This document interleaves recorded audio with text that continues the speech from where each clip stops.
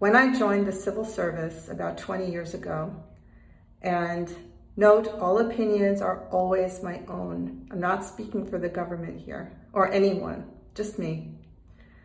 When I joined the civil service, there was a tremendous amount of recognition that political appointees and feds have different points of view, and that those points of view need to be addressed, worked with, reconciled at the beginning of every administration so that the government could flow smoothly.